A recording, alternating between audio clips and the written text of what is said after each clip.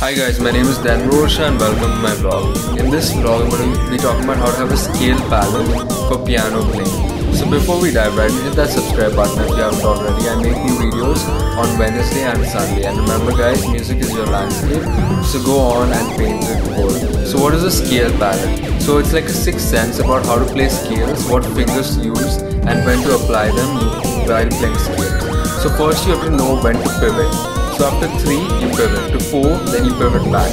That is while playing scales. So that's called a scale palette.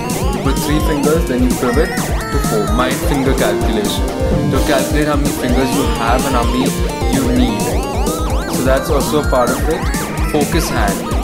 To think about one hand and the other hand will automatically come while playing scales.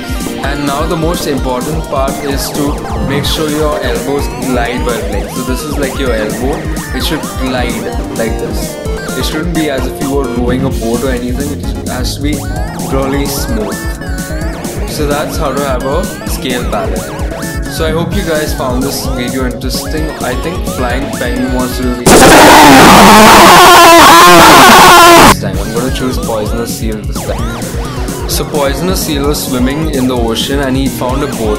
He wanted to impress a lot of boat goers, so he started playing his accordion.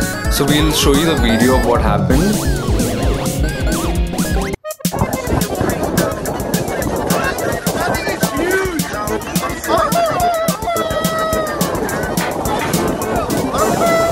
So then the people in the boat got very bored. So what they decided to do was